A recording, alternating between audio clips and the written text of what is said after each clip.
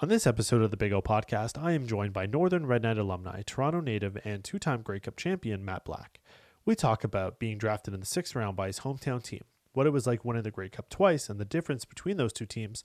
Matt cast a movie based on his 2017 Championship Argos team. We discuss what it was like being diagnosed with dyslexia in grade 2, and his transition into retirement and new position within MLSE. This is the Big O Podcast.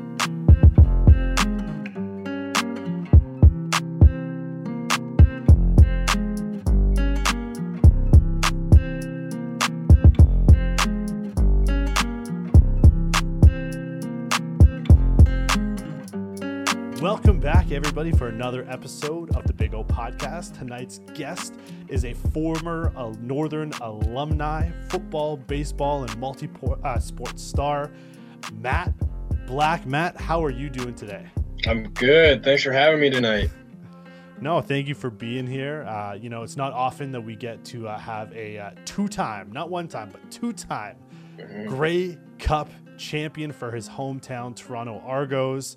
Not often, you get to be drafted by your hometown team and get to play your entire career for that team. What was that like for you? Oh man, that was a fairy tale right there. I remember sitting in the computer lab at Saginaw Valley and, pressing refresh, finally seeing my name drafted. And then, to be able to play my full 10-year career there was, a dream come true, something I'm so grateful for. Now, obviously, you see I have some football jerseys in the back. You got some New England Patriots and some USC and Drew Brees from the New Orleans Saints. Are you an NFL fan? I am. I watched some NFL. A couple of my buddies, former DBs that I played with in Toronto, we have a pool. So that's fun, but I'm not like a diehard, like one team. I'm a fan of the guys that I've played with. So, one guy that I'm rooting for right now is Deontay Spencer down in Denver. He's doing his thing, man. So, saw Deontay come up here as a young guy. I know he's developed into a tremendous ball player and really happy for him, to see him living out his dream right now.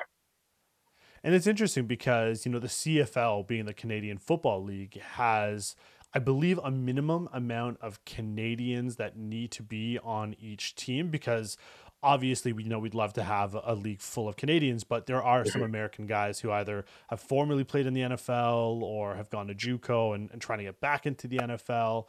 What has that been like, getting to play with different guys either that you didn't actually go to school here, so you didn't even have the Canadian college experience, but what was it like to play with, either Canadians or Americans trying to get to the NFL?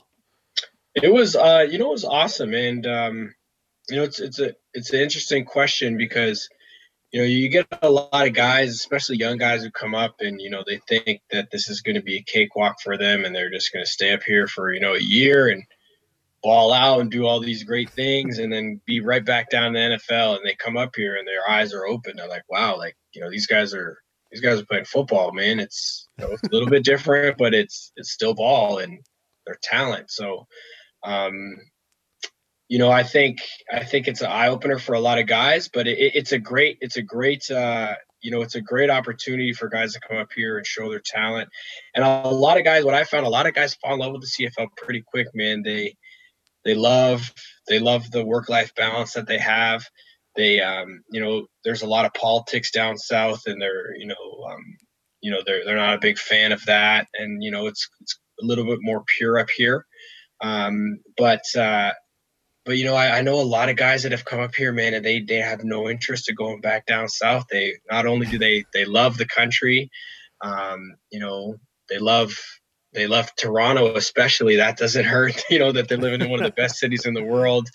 Sure. So it's really cool to see guys come up here and really, adapt to the culture and fall in love with it and really embrace it. And, I had an opportunity to play with, who's one of my best friends now to this day, Chad Owens, and he just moved back to Hawaii, but, he loves Canada, he's loved Toronto and, he's one of those guys that, fell in love with the city and, had opportunity to go back, but, chose to stay here. So, we're grateful for his service and, It's an interesting perspective when guys come up here and they realize how much fun the Canadian Football League really is.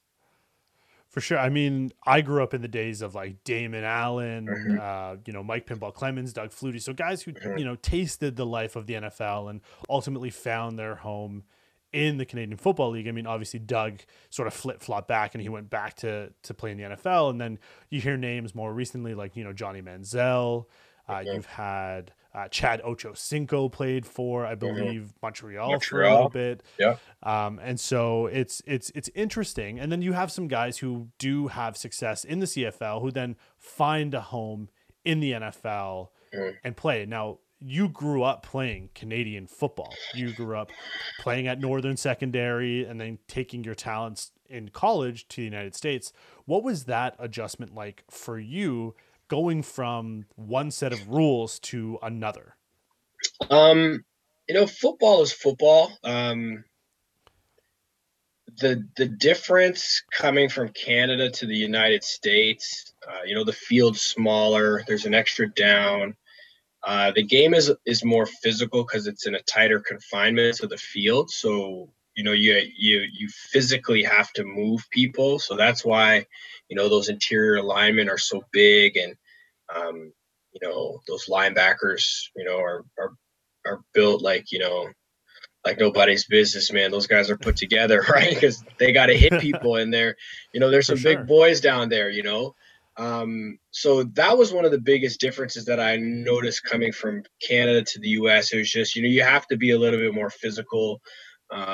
You gotta stick it in there sometimes because there's nowhere else to run. Like you can't run around the edge. You just got to go through the guy. So, Right. so that was one of the biggest differences. And then also to the seriousness of the game. I'll never forget my rookie year, my freshman year of college. We were playing our basically in town rivals. So Saginaw Valley and Northwood. Northwood's like, I don't know, 15, 20 minutes down the street from us. So big rivalry whenever you play them. I think it was the first game of the season, and man, we got our butts whooped. And our coach was livid. And I just remember going into film on Sunday after we had our rundown and watching the film and just like, I didn't even play, but I was just sitting there just being embarrassed that, we just got our tails handed to us. And, our coach looked at us and he's like, man, if you guys keep this up, you're going to get me fired. Like, this is my livelihood. This is how I feed my kids, and I was like an 18, 19-year-old kid. And I'm like, and Damn, that's a lot of pressure. it was serious. It really dawned on me like, man, this is people's livelihoods. This is not for fun anymore. This is not a recreation. This is like Yeah. pretty much professional sports. They're paying you to go to school here.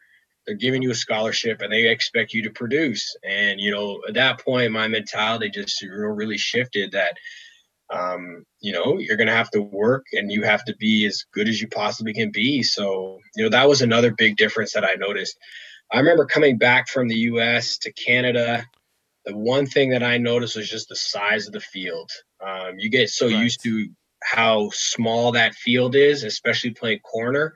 You can feel the sideline kind of right there. When Canada, the sideline is like way over there. Oh yeah. So it's, I remember the first time coming back and feeling like, oh man, I got this out route and I'm right on the sideline. And then they throw the ball and you're like, this guy threw that ball like way out of bounds. And you look, and the guy's like catching it running down the sideline and you're just sick, right? And of course the coach told you like, this isn't America no more. The field's wider Right. and all this stuff. So, that took a couple of weeks to get adjusted to, but you adjust to it pretty quickly. And like I said earlier, there's some nuances to the game that are different, the yard being off the ball and, the waggle and, some of the little things like, the halo on a punt.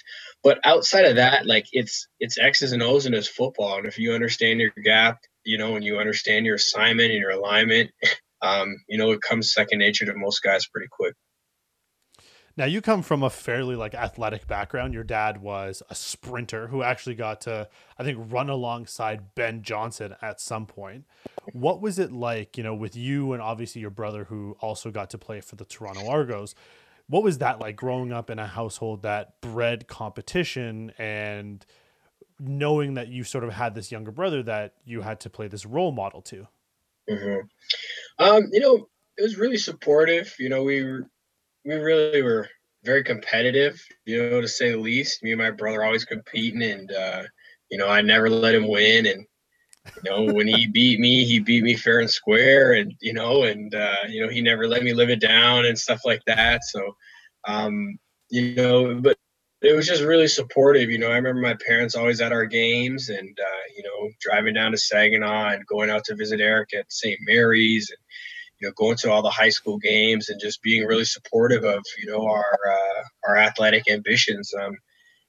Started out for me as baseball, and was traveling all over Southern Ontario every weekend playing baseball, and then morphed into hockey, and then eventually grew into football and a myriad of other sports. But just really supportive. That's what I remember. Being really supportive, being there for me, and cheering for me, and always seeing their faces in the stands. So really fond memories of that for sure. Now, I went to Northern, same as you, and I had the lovely, ability to go to school with both you and your brother, because I sort of fell in the middle age gap between you guys, and I got to learn the legend of Matt Black when Mr. Gaw was coaching baseball, because baseball and soccer were my two sports. So Okay. we always hated the football team because you guys chewed up the field with your like 4-hour practices after school, and you practiced in Yeah. the rain and it didn't matter, and our games were always after school, and we never had the pristine field conditions. It was always this, especially the junior football team, everyone made it, so there was like There's 200 kids, right? yeah, A little 200 kids army just back running there. back and exactly. And so that's when I sort of got to hear the lore of Matt Black, and then what it really sort of hit was when you had the opportunity in 2008 to be drafted. And we were talking a little bit before this, you were back at school when I guess the CFL draft was going on at Saginaw State. And so what were you feeling when you clicked that refresh button and saw that you were going to be playing the following season for your hometown Toronto Argonauts? Yeah, it was really interesting perspective, man. So back then, the CFL draft was just, there was no like TV coverage or none of that stuff. It was just basically done online, and teams would call in, and then they would update it online. So I was sitting in the computer lab. I knew the CFL draft was happening, and in the NCAA, there's all kinds of rules. Like you can't talk to scouts, and you can't talk to all these like professional teams and all these things. And you know, throughout the season, I know there was quite a few CFL scouts that come down, and my coaches that talk to me, they've given them calls and all this stuff, kind of leading up into the draft. And Right. you every week you see scouts from all area scouts from all the NFL teams coming around, and so it's not uncommon to see that.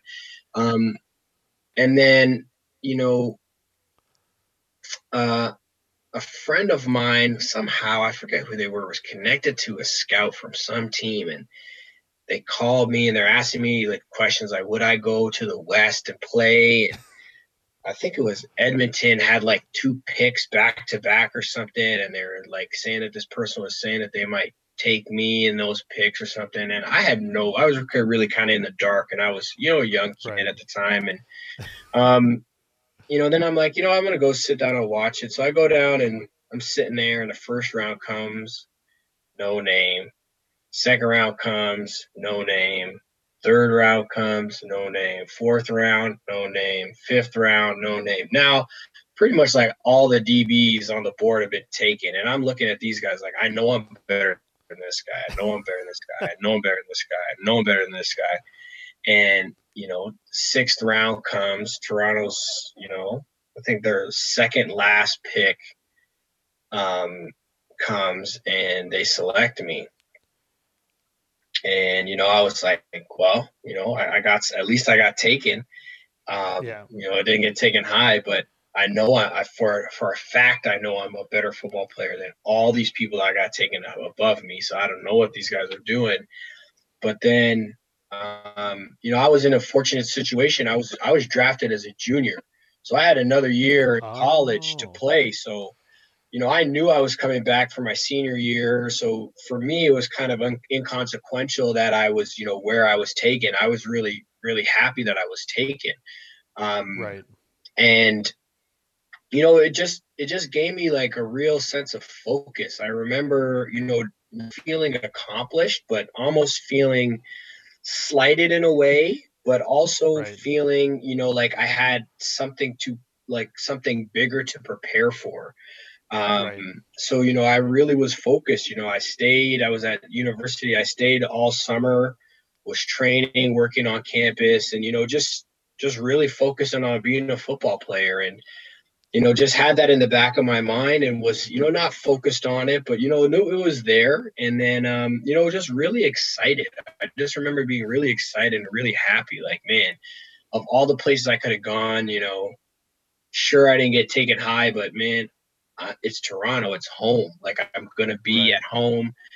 I'm going to be in front of my friends and family. Like, it can't get any better than this. And, sure enough, it all worked out. And, I came up here in 2009 was my first year after I graduated university, and, spent the next 10 seasons playing for the Double Blue. So, you know, um, I think out of that draft class, I think I was the last DB playing out of all of that draft class, if I'm not mistaken. So, um, Wow. I think, and of that draft class, if I'm not mistaken, I think I was the last like the last of the Argonauts draft class still in the CFL when I retired. So, I Wow. was, I played I had a lot of fortune, being in Toronto, and, didn't have very many, career threatening injuries and stuff like that. So on very many levels, I was very, very fortunate, and, a lot of great coaching, like a lot of great coaching. I think I was very, very fortunate with the coaches that I had in my career, and they're instrumental in, kind of my development and growth as a player. And then, GMs and coaches that believed in me. So, very fortunate to, have been drafted by my hometown team and been able to, play out my career here. And, very, very grateful for this organization too, for the opportunity they presented me now. And, it's, as I look back on it, I wouldn't change a thing. I'm glad, Greg Mons and Adam Rita drafted me when they did. It was the perfect timing, and, really, really, really, really happy with the way things planned out. So, a lot of athletes who get drafted or signed or play professional sports sometimes never reach the pinnacle, never even get to the big game. You were fortunate enough to win two Grey Cups, and both sort of at different stages of your career. The first one, I think, you're 3 years in, you win the first Grey Cup in 2012. What was that feeling like, being a relatively new but established football player with the Toronto Argos? What did that Grey Cup mean to you? That one was really amazing, man. That was an amazing team. When I think of the Grey Cups that I've won, I think about the teams and the bonds that we have, and, how everyone's so locked in and dialed in and focused all year long. But that one was really special because, the magnitude of the game. It's the 100th Grey Cup in Toronto, and, in front of, sold out, a Sky Dome, and it's I should say Rogers Center now. But, it just an amazing, just an amazing feeling. I was so kind of like it was almost like an out of body experience all week, Grey Cup week, because, Right. we played in Montreal on the Saturday or Sunday, I forget. We played in Montreal, then we flew home, and then the next day, I believe it was Sunday we played, and then we in the East Final beat Montreal, flew home, super excited, getting a million and one calls from family and friends, like, you're going to the Grey Cup, it's at Toronto, it's, the 100th, like, yada yada yada. And then the next day we had like a team meeting real quick, and then we drove down to downtown for a pep rally, and then from there we went into the team hotel. So like we were Oh wow. downtown in our own hotel in our own city. Um, but like the team was crazy. Like nobody did anything. Like the whole Right. week, the team was just in there. And I just remember it being such like a weird feeling. Like it was almost like time was moving slower the whole week. Like everything just felt so methodical and so like, Business premeditated. like. Yeah, it was really weird. And then, I got to the game. I always try to get to games a little bit early because, I'd like to do my game day routine and just be chill. And I got to the game a little bit earlier than normal, about 5 hours before kickoff. And I just wanted to kind of go in and soak up the emotion and kind of get that, those jitters out of me before the rigmarole of the game day started.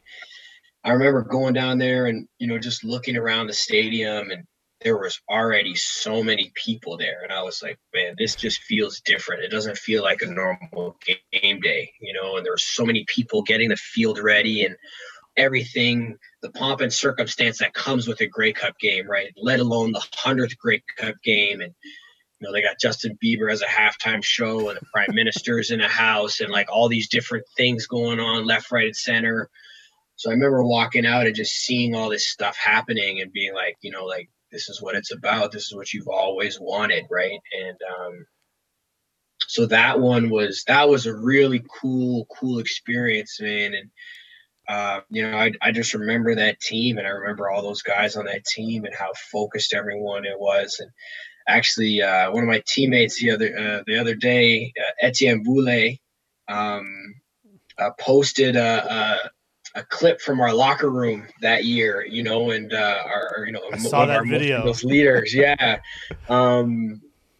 EJ Quale, man, is that guy, Yeah. man, that guy, that was a special year, man. That was a squad full of goons, man, and everybody came to ride, and it was, that was an amazing year. So, just to see that video again just brought back a flood of emotions from that year, and just remind you of how fortunate you are to have those experiences. You see a video like that, and because I saw you posted it, you see a video like that, it reminds you of two things. It reminds you, one, of like Buffalo Bills Mafia, like before the game, they're just like fired up, tables are being thrown everywhere, people are going through tables. And I can only imagine that like in the locker room, after you have that sort of like speech and that emotion, that energy, you're ready to run through a wall. You're ready to put it all on the line, leave it all on the field, bleed for your teammates, and ultimately helps rally the team around and win that Grey Cup on home soil. If I'm not mistaken, I think Rob Ford was our mayor at the time, and he had this blooper where he's down at like Nathan Phillips Square trying to like take the ball, and he hikes the ball and he like falls backwards. But like he was like just like a jovial guy. It really like encapsulated the spirit of what Toronto was like during that time. Mm-hmm. And so, 2012, you obviously, you guys win. It's your first one. And you're never really certain that you're going to make it back to the dance. Sometimes you have some great seasons, sometimes you don't. I mean, injuries, players leaving, players coming in, new coaches, new systems. Nothing is ever guaranteed when it comes to returning back to that. However, in 2017, it was a little bit different for you. You're now you're more of a veteran on the team. You're a veteran in the CFL, Mm-hmm. and you're on the latter part of your career. Mm-hmm. And I mean, you get released mid-season. Mm-hmm. Now you sign back just, like a week or two later. Mm-hmm. What was going through your mind at the time when you get your release from the Toronto Argonauts? What are you thinking at that time? I was just, I was kind of in shock. You kind of, I don't know, it's weird when you're in that world, you always expect it. You kind of have to, you do yourself an injustice if you don't. You always try to do everything you can so that it doesn't happen. But, it's on a young, talented team. I had an injury in camp, and when I got healthy, the club made a decision to go in a different direction, and Coach Tressman was great. He sat me down and, let me know, and, went and talked to my coaches and talked to the guys, and, you know, started, preparing for, what was next, and, gonna see if another team was going to pick me up, or if I was, that was going to be the end of the road. And as you mentioned, it was just, surreal. Like, you start thinking like, is this it? Like, this is the end Yeah. here, and I definitely thought that was the end for me in Toronto. By Right. no stretch of the imagination did I think I was going to be back in Toronto. And then, one of my good friends, Jermaine Gabriel, had a pretty significant injury, and they called me back, and the rest is history, man. What's that conversation like though? Because I mean, you're a human and you have real emotions, and sometimes, like, we know sports is not just about wins and losses. It's very much a business, and sometimes these kinds of transactions can be very, business like. And Mm-hmm. so, you get released. Obviously, you're not feeling great, as you said. You didn't think you were going to return back to Toronto, but then ultimately you get that call after just a short amount of time. You're thinking, okay, I'm moving on to another team. Toronto calls you and says, hey, you know, please, we want you to come back. We had this injury. Mm-hmm. What is going through your mind?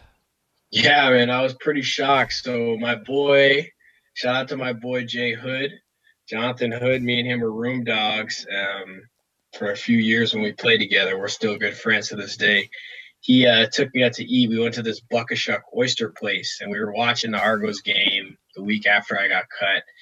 And there was I forget what, it was a long weekend. So I was like, you know what, I'm gonna pack up and go to my aunt's house in Kingston and just kick it with her for the long weekend kind of thing. And so that night, I forget what it say. It was like a Friday night. We play the game. They play the game. Me and Hood watch the game. We noticed that Jermaine's not playing. Halfway through the game, like, oh, I wonder what's going on with him. I get up on Saturday morning, whatever day it was, drive down to my aunt's house. While I'm in the car, I get a call from like the DB coach, and he's asking me like, what's going on? What am I doing? I'm like, dude, like, I'm going to my aunt's house. I'm chilling.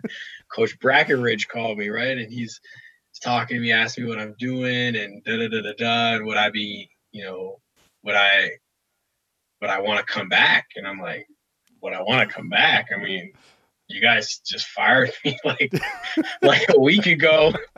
Why the heck are you calling me to come back? And he's like, man, JG got hurt. Jermaine Gable got hurt. He's going to be on the IR for like 4 to 6 weeks or something, and I'm like, wow, well, I mean, tell Jim, our GM, Jim Pop, to call my agent, and if they can work something out, I'm in town, and, I'm going to be gone for the weekend, but I could probably be back, like, say, Monday or something. And then I get a call from our defensive coordinator, Corey Chamberlain, like 5 minutes later. So I knew something was up. Like, okay, these guys want me. And then, I talked to Cham for a little bit. And, I mean, you have to realize too, when you're in this business, like, you really have to take the emotion out of it. You can't let your emotion, cloud your judgment. You have to do what's best for you, and you have to understand that there's a lot of difficult decisions that have to be made. Rosters are limited. There's specific numbers, and these guys are, they're playing, they're playing a chess game, right? And sometimes you fall outside of that lines, and it's it's a competitive business, and it's difficult. It's really difficult. And, being in my role, you see some of that stuff now, and it's tough, right? But, they handled it well. And, I think we tried to handle it as well as we could. And, I think, what was it, the Monday? I think that Sunday I came back to Toronto, and Monday I showed back up, and, it was like I never left. And, and then the rest was history, man. And then, we were fortunate that year. Really good year. I mean, it's interesting because you talked about your coach at Saginaw, right? And you're saying, like, listen, if you guys play like this, I'm going to get fired. And so at the end of the day, Jim Pop, Mark Tressman, like, they're doing what's best for the team because they need to be successful. So, I mean, it's good that you have that wherewithal to understand that it's not always or necessarily a personal decision, but trying to do what's best for their team, which ultimately means, like, you know, when JG gets injured, Matt Black's the guy. Matt Mm-hmm. Black's the guy that we know that we need to come back to this team with his veteran leadership and his knowledge of our team to help us be in the best position to win a Grey Cup. And, you know, lo and behold, I mean, you get to experience something that kids, you know, grow up dreaming about. You get to, you know, when you're with your friends playing on the baseball diamond, it's bottom of the ninth, 2 outs, bases loaded, grand slam to win a game. It's hockey, Mm-hmm. it's game 7, overtime, Sidney Mm-hmm. Crosby in the corner, score. Game 7, buzzer beater. Mm-hmm. For you, you know, 27-24 Mm-hmm. with, I just want to make sure I have this right, 27-24, 8 seconds remaining, a ball is thrown into the end zone by Bo Mm-hmm. Levi Mitchell. A touchdown means Calgary wins the game, but an interception by Toronto's own Matt Black seals the victory and a second Grey Cup champion. Mm-hmm. What's going through your mind? You know, you got cut halfway through the season ish. You didn't know if you were going to play again in Toronto. You have an injury in camp, so you're not exactly starting the season off on the best foot, but you get to seal the deal for Toronto to bring home another Grey Cup. Toronto guy, what are you feeling as that like confetti is falling, as your team is jumping on you, because Mm-hmm. you know the game is over and you guys trailed in that fourth quarter. You Yeah. guys just go up and you seal the deal for another championship for Toronto. What's going through your mind? Man, it's crazy. It's weird because you know that you're so trained to kind of be focused and be like locked in that you know you understand like the game's not over yet, so you can't really get too excited. You know, I just remember, when the ball went up, thinking, you just when the football's in the air, like if you have an opportunity at it, thinking Yeah. as well, like I have an opportunity at this, and I see the Calgary color, so I know it's coming this way, and don't get a PI call in the end zone, and all these things go through my mind, and I got the ball, and I thought I was down. There's so much noise, you don't know, and then I Yeah. realized, the ref is doesn't look like it's down. He's kind of like Yeah. running. So then I try to veer out of bounds, and the team is going nuts. I see our team on the field pretty much at that point in Yeah. time, and and then I look up at the clock and I realize there's some time left, and then I hear I hear Tress and I hear those guys calling for victory formation, and then then you can kind of breathe that sigh of relief, like wow, like we're there. The first things I thought about, you think about your teammates, and that night there was, I was the last guy to make a play. That night Yeah. we had so many guys that balled out, that made some tremendous ball plays. You look at that bomb Ricky Ray threw to Devere Posey down the sideline. Posey had another great catch where he knifes it right up in the middle of the Calgary defense, gets us down close to their goal line. SJ had a big first down catch when we needed it. Ricky gets out the pocket and converts it's essentially a broken play. He finds Declan Cross in the end zone for the 2-point conversion. Liram Hiralah, who knocks down like a long field goal for us, and then you see that fumble recovery. JG the week before, kind of gave up a little bit on a play, and Coach Chaim, called him out in front of the group, and JG got up off the ground, man, and ripped that guy's arm back, to expose the Yep. ball. Our D tackle Cleon Lang comes running from whatever 35 yards away, puts his face mask right on the football that JG is exposed. He drops it out. Cassius Vaughn is at the back of the end zone, maybe 40 yards away from that ball, and is running his tail off the whole time. Picks that ball up, probably one of the fastest guys on the team that day, and just picks it up and takes it off, man. It takes off. So You have, Sean Lemon following him down the field, escorting him in, I mean, heck, our equipment manager brought like a whole second trunk of cleats for guys. We had guys change Yeah. cleats at halftime, right? Like this is stuff of legend that happened that night, with the snow and all these things. So, Oh yeah. by no means, was that on me. There was guys that made countless plays that night to get us in that position to win that ball game.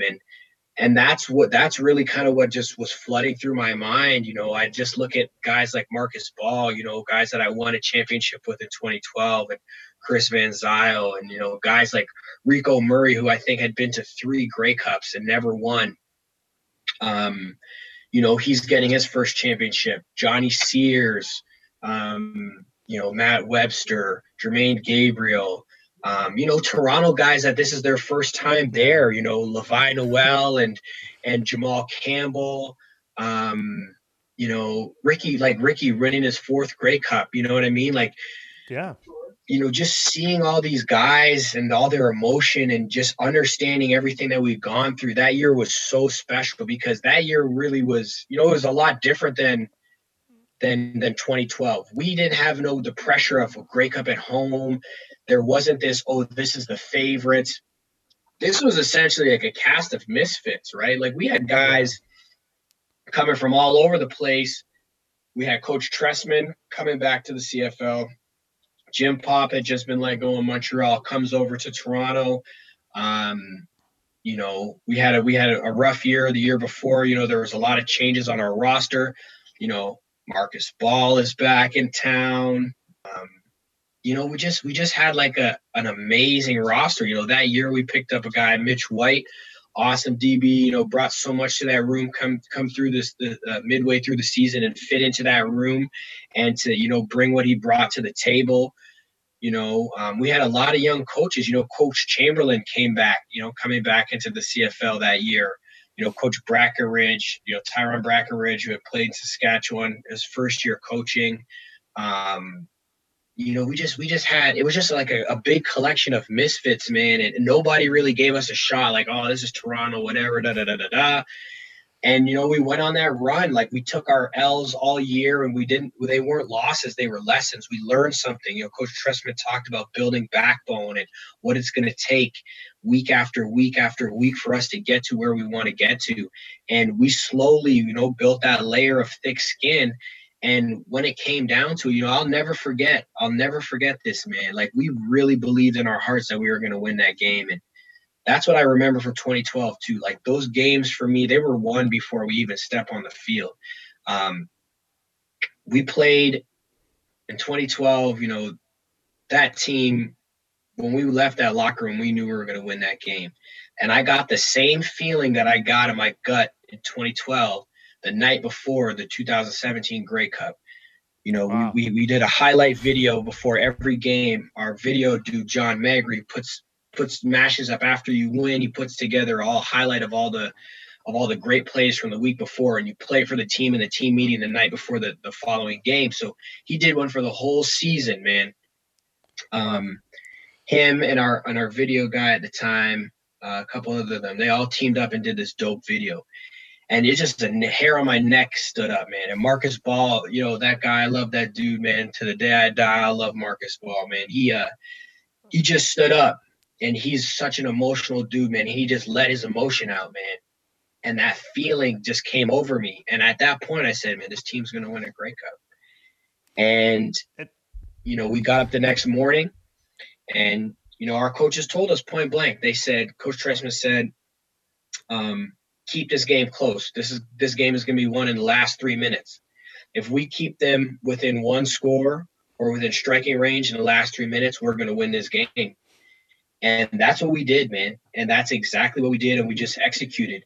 So, none of this stuff is not by accident. This stuff doesn't happen by accident. It's not dumb luck. Everything is calculated, and everything is, it's envisioned in your head before it happens. And, I just feel to a man that in those rooms, like we believe on those 2 nights, we just believed that we were going to win those games. And, we did what we had to do, and the chips fell in our favor. But, really just you just think about those things, man. It's crazy surreal when I look back at it now, just a couple years removed, how amazing that team was, and how resilient we were, and how many guys stepped up to make plays when we needed it the most. Man, Matt Black, one of the most humble people I've ever talked to. I mean, I asked you the feeling of catching that interception, and you basically ran down why your team was successful, from the media guys putting together video to each individual player as they made plays throughout the game, which is absolutely incredible. I mean, listen, you summed up your season, your game, everything very, very well. Now I'm going to flip it just a little bit. So Yeah. let's say in 2022, okay, there was going to be a movie made on the 2017 CFL Grey Cup champion Toronto Argos, and you have to cast 3 people to play some roles. Now, I'm going to cast Mark Trestman as Billy Bob Thornton. Okay. Billy Bob Thornton is playing Mark Trestman. So what I want you to do, I want you to cast who's going to play Ricky Ray, who is going to cast another instrumental player from the game. I'm going to let you choose who that player is. Yeah. And then I want you to tell me who, I'm telling you right now, is the lead of this movie, who is playing Matt Black. Okay? So you can't now say you're going to be some tertiary character. You are the star of this film, because we're going to talk about getting cut, the injuries. Oh gosh. I mean, we're going to get to the promise you made to Ava in a second as well. And so, who's playing Ricky Ray, who's playing the player of your choice, and who is ultimately playing Matt Black? Man, so I'm not good with movie actors. I don't know names. I kind of recognize faces. So, man, you're gonna have to help me out with this one. But Ricky Ray. So Ricky's an awesome dude, man. Ricky comes off as like pretty dry, and he's got a dry sense of humor, but he's really funny, and he's like a reserved kind of guy, but he's hilarious. Like, Ricky will drop little one-liners and crack up the whole entire room, and people will be like, "Who said that?" And then you look behind you, and he's like, "Oh, that was Ricky." And he's an awesome dude. He's a really, really awesome dude, and he's funny. So, it's gonna have to be someone who's kind of like quiet but like slick at the same time, because that's Rick. Like, he's quiet, but he's humble, but he's slick guy. Okay. I can't really think of anyone off the top of my head. Okay, move to the second player. I'll think about who I then think might be a good Ricky Ray. The second player, I'm gonna go with, who am I gonna go with, man? There's a few guys that we could go with.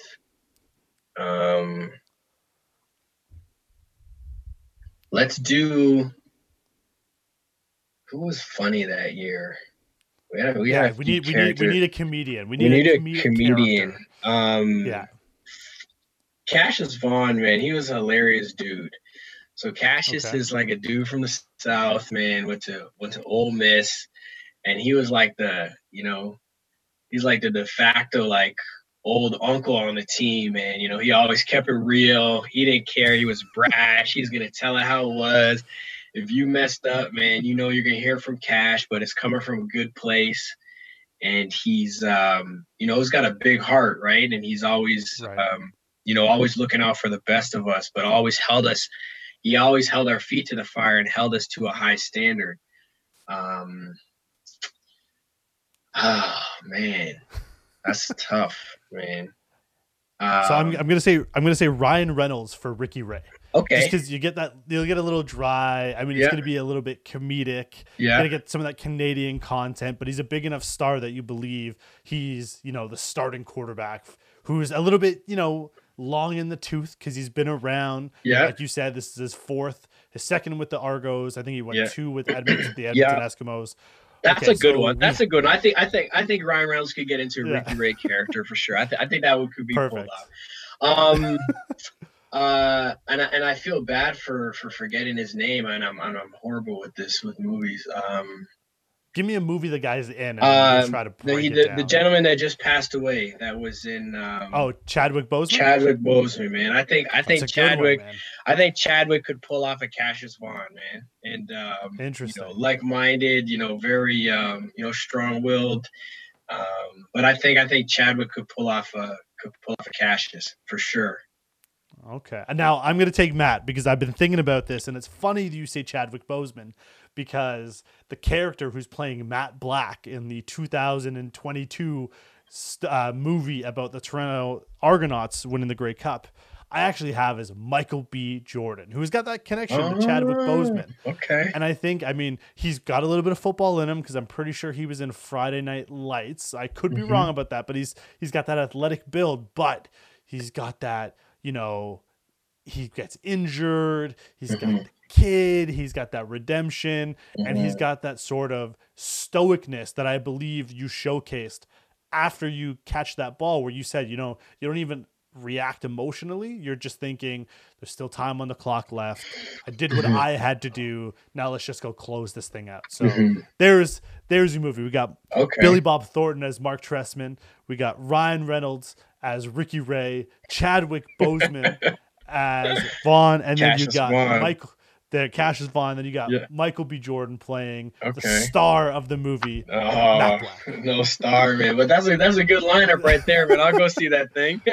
There we go. We have unlimited budget. We're bringing everybody. That's it. Get your popcorn. Butter. I'm good. Now, I mentioned this earlier, and I thought when I was reading the story behind it, I thought this was pretty cool. Now, the video of you win the Grey Cup. You have this incredible moment where it's your time to hold the trophy, but you don't actually pick up the trophy. You give the trophy a kiss, and you give your daughter a kiss, and you made a promise to Ava, your daughter. I think it was prior to the season starting. Can you enlighten us as to what that promise was? Man, it was more just like a conversation, right? We were having a conversation, and I think every year a dad, you know how it is. You got a daughter, and you say she says she wants something, she wants a pony. Like, okay, yeah, we'll get you a pony, right? And it was just we're just having a conversation, and she saw some pictures, I think, of the Grey Cup, and saw it, and she been around football her whole life, and said oh, Daddy, I want the Grey Cup. I want you to bring home the Grey Cup again. And I said, okay, don't worry. We'll bring it home. I'll bring it home for you. Don't worry.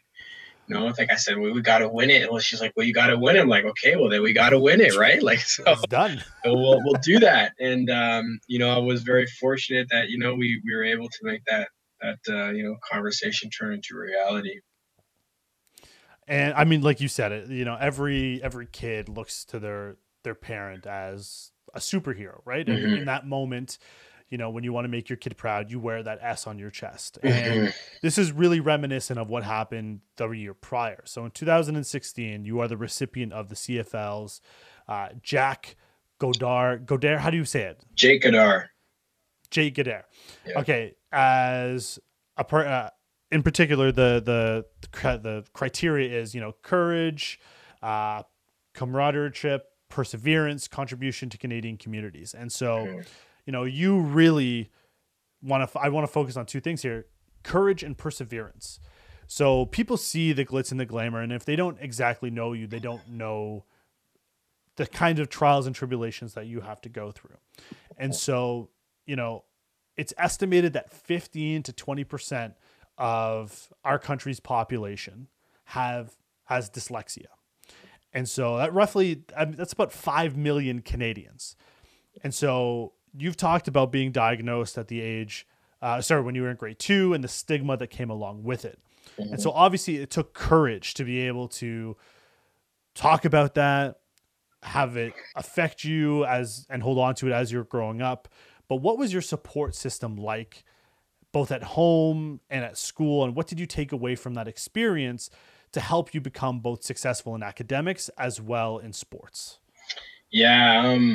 It's amazing because, that diagnosis, changes your life. And, I owe a lot of credit, debt of gratitude, to my mom in particular. She really, she did a lot for me. She did a Right. lot. You know, she was an advocate for me. She fought for me, to have access to resources. That's one of the reasons why I got into Northern was because, the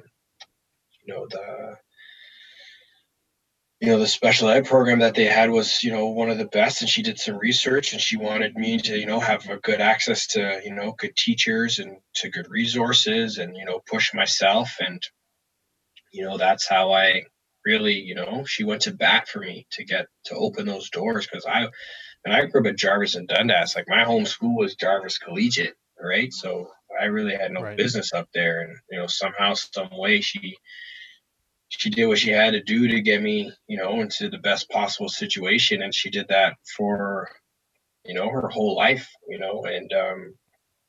I owe a big debt of gratitude to her for that. She, that woman single-handedly changed the trajectory of my life by a lot of the decisions that she made. And, forever grateful for that. And the support system that I had was, it just taught me resilience. It taught me, the value of hard work and, what you can accomplish with hard work and dedication. And, you know, um, I don't think I would have played a 10-year CFL career. I wouldn't have played professional sports had I not been diagnosed with dyslexia. And I was just a regular kid, that learning came easy to, and all these Right. things in life came easy to because, I couldn't quit. Right. I Right. couldn't quit. Quitting was, giving up on myself. So, that wasn't an option. So, um, I for a long time, I hated the fact that I had that struggle and, really thought bad about myself because of it and, thought there was something wrong with me. And, I had a lot of negative thoughts about myself, and as I grew older and, realized that, it wasn't my fault and, it was just, something that I had to deal with and that everyone has stuff that they have to deal with. I started realizing that, my work ethic, was something that separated me from everyone because I just had to work so hard just to learn to read and write at, a proficient Right. level.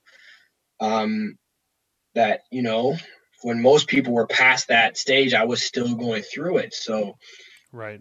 it just translated to everything in my life. The persistence just was there and it just made me, kind of relentless at getting what I wanted out of life. And really it changed my perspective on life. Like there's really nothing that is out of my realm now because of the things and experiences that I've had that, if I want something, there's a way to get there. There's a way to make it happen. And it's just a matter of, finding that right mix of hard work and persistence and time and dedicating enough time to it. And, so for me, that diagnosis, it's at one point in time it was horrible, but now I look back on it and I'm, so grateful for, for having this and for the lessons that it's taught me and the doors that it's opened for me. And, I just encourage anyone that's dealing with, any kind of struggles, be persistent, be patient, and don't quit on yourself. It will get better.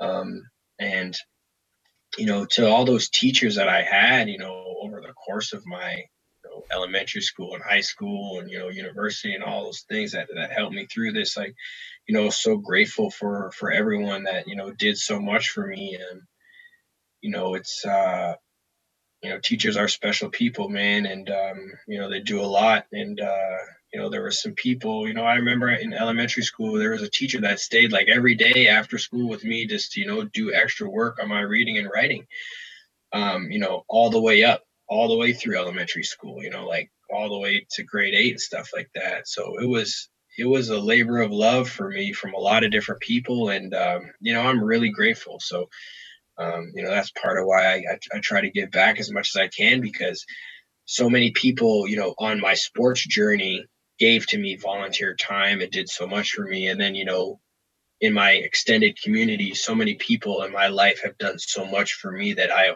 feel it's only right to, turn around and give back what I can. Now, I mean, you mentioned your mom obviously going to bat for you, right? Being your biggest advocate. And as a parent now, I'm sure you can see, if you ever had to experience anything like that. But even if you don't, I mean, just always being your child's advocate and understanding that with the support systems put in place, your child can achieve anything, whether Mhm, it's becoming a doctor or professional or being able to just catch up on something that they're a little bit behind on. And the mhm. saying is that it takes a village. And in your case, I mean, you're talking about it. You're talking about your mom, you're talking about your teachers. And then there's another person who also played an instrumental part in your life. Maybe not so much in academics, but when it comes to your football, uh, Coach Prisco, Mm, right? And so obviously he's one of your mentors. mhm. What impact did he have on your football career? And how are you paying it forward now to the next generation? Man, Coach Prisco, man, that's a special guy. Wow, man, he's we still talk to this day. He's someone that I'm always going to be in contact with. The one thing that I'm so grateful for Coach Prisco, he always keeps it real, man. He's very blunt, he's straightforward, man, and he tells you, in life, the one thing that I've learned, and he really showed me this, you need people around you that tell you what you need to hear, not always what you want to hear. And Right. Coach does that, and he does that in a good way, man. And he's been there for me so many times when I needed it the most. I'm so grateful for our friendship. I can't tell you how grateful I am for that friendship that we've had. And it started on the football field, exactly like you said. He saw something in me, he saw some tenacity, he saw some grit in me, and he fueled it. He pushed me forward, and he gave me big hopes and dreams, and he told me that I could get a scholarship to do this. And I believed him, and I just ran with it. And I was fortunate to get one. And he coached me at Toronto Wildcats, he coached me at Northern. And heck, he still coaches me now in life. I call him for advice, and we chat every once in a while, man. But I just called him the other day. So, Coach, if you hear this, show me a call back, man. But he's though like my legacy of great coaches, really starts with him. On the football field. Without coaches, there players struggle, right? They need people that will lead them, will push them, and will guide them in the right direction, and empower them to make those investments in their own career and their own future. And he did all of that and really laid a solid foundation for me, and gave me the right perspective on sports, and how to kind of approach it, and how to try to maximize this game for what it's worth, and you know enjoy it while you're at it. And I'm so grateful to have that as the my starting point, because it kind of spread throughout my career. So I can't say enough good things about Coach John Prisco, man, and the things that he's done for me. Now you do get back. I mean, you were part of the Jumpstart, the Canadian Tire Jumpstart program, Yeah. MLSE Launchpad. I mean, there's a laundry list of the organizations that you have helped, which ultimately helped let you win the 2016 Mhm. award because it has to do with your help in the Canadian communities. Now I Yeah. know we're tight on time, so I want to ask you one last question to Go get you ahead, sort of man. We out of can we here. can keep going. Don't worry. We got some Okay, time. perfect. Now you retired, right? So Yep. you retired. You were fortunate enough to take a position with Maple Leaf Sports and Entertainment as a player relation advisor and football operations assistant. What Mhm. has that transition been like? And how do you like your new role? And as well as how has COVID sort of affected the job that you do right now? Yeah, man. So I've been very fortunate. MLSC's been awesome. I got a series of great bosses, like super experienced, knowledgeable people on the business of sport, and I'm learning that. And you know, they threw me in that thing head first, man.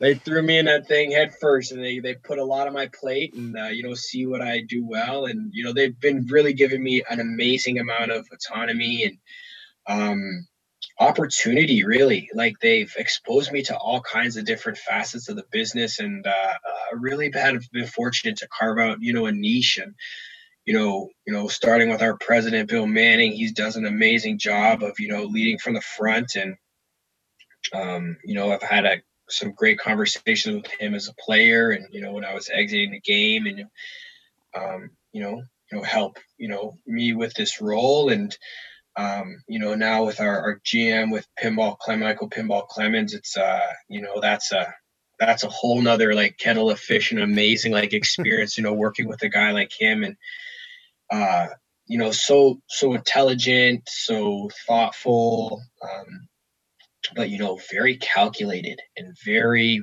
Oh yes. very I gotta say this right, like very meticulous in his intentions, right? He's very Right. intentional. The things that he does are not by mistake, and it might take some time to really see what he's doing, but when you do, you're just like, ah, I get it now, right? And it's Right. it's awesome. It's awesome working for him. Not only him being the legend that he is on the field, but the individual, and seeing what he does with his life, and how tremendously busy that man is. Right, like he's Yeah. just endlessly busy, and he makes time for us. And so that's very motivational in its own. And then really getting a lot of exposure on the business side as well.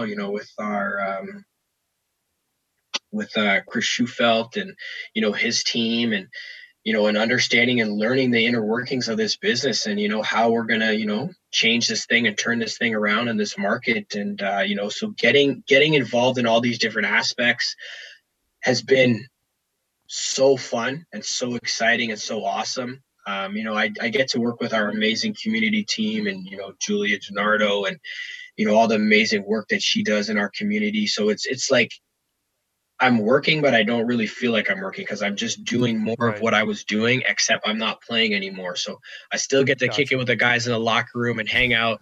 I'm not in the training room anymore, so I'm happy about that. But I get to help these guys, off the field, and really, dive into some community stuff with them, and get out. And we've, set up some great visits at um, Holland Bloor View, and some some Thanksgiving stuff. So get to do that side of things as well. Still get to work with the Huddle Up program, and Jason Calero, and help them out. So that's amazing.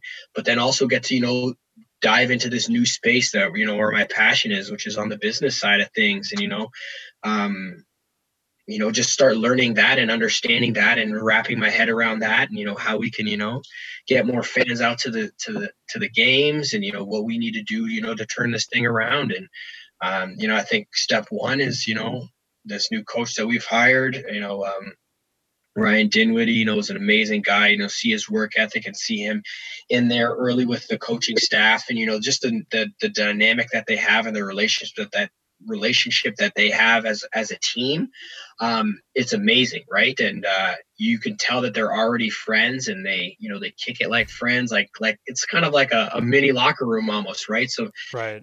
but they work, man. Those guys work, right? And that's the important thing, is that they're all on the same page, and that's what it feels like. So that gives me a lot of excitement, and when we start winning some ball games, it's going to make it a lot easier for the folks on the business side. And those guys and gals at MLC are really good at doing what they do, right? They've turned the Toronto Raptors organization into what Yeah. it is today.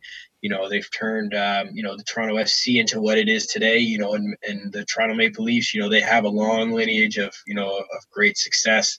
So really just to be in an environment and learning from all these bright minds is absolutely, it's you feel like the world's your oyster. So I'm soaking it up, man. And there's good days, and there's bad days, and there's Of course. things that I've never experienced, and they're putting me in charge of, or asked me to do this. And but it's really exciting, and I'm really loving it. So to the latter part of your question about how COVID has changed things, COVID has probably hit the CFL harder than just about any other sports league. As the season unfortunately has been canceled, but the work hasn't stopped, and Right. through the leadership of MLSE, you see with it's an interesting organization because we have 4 sports properties, right?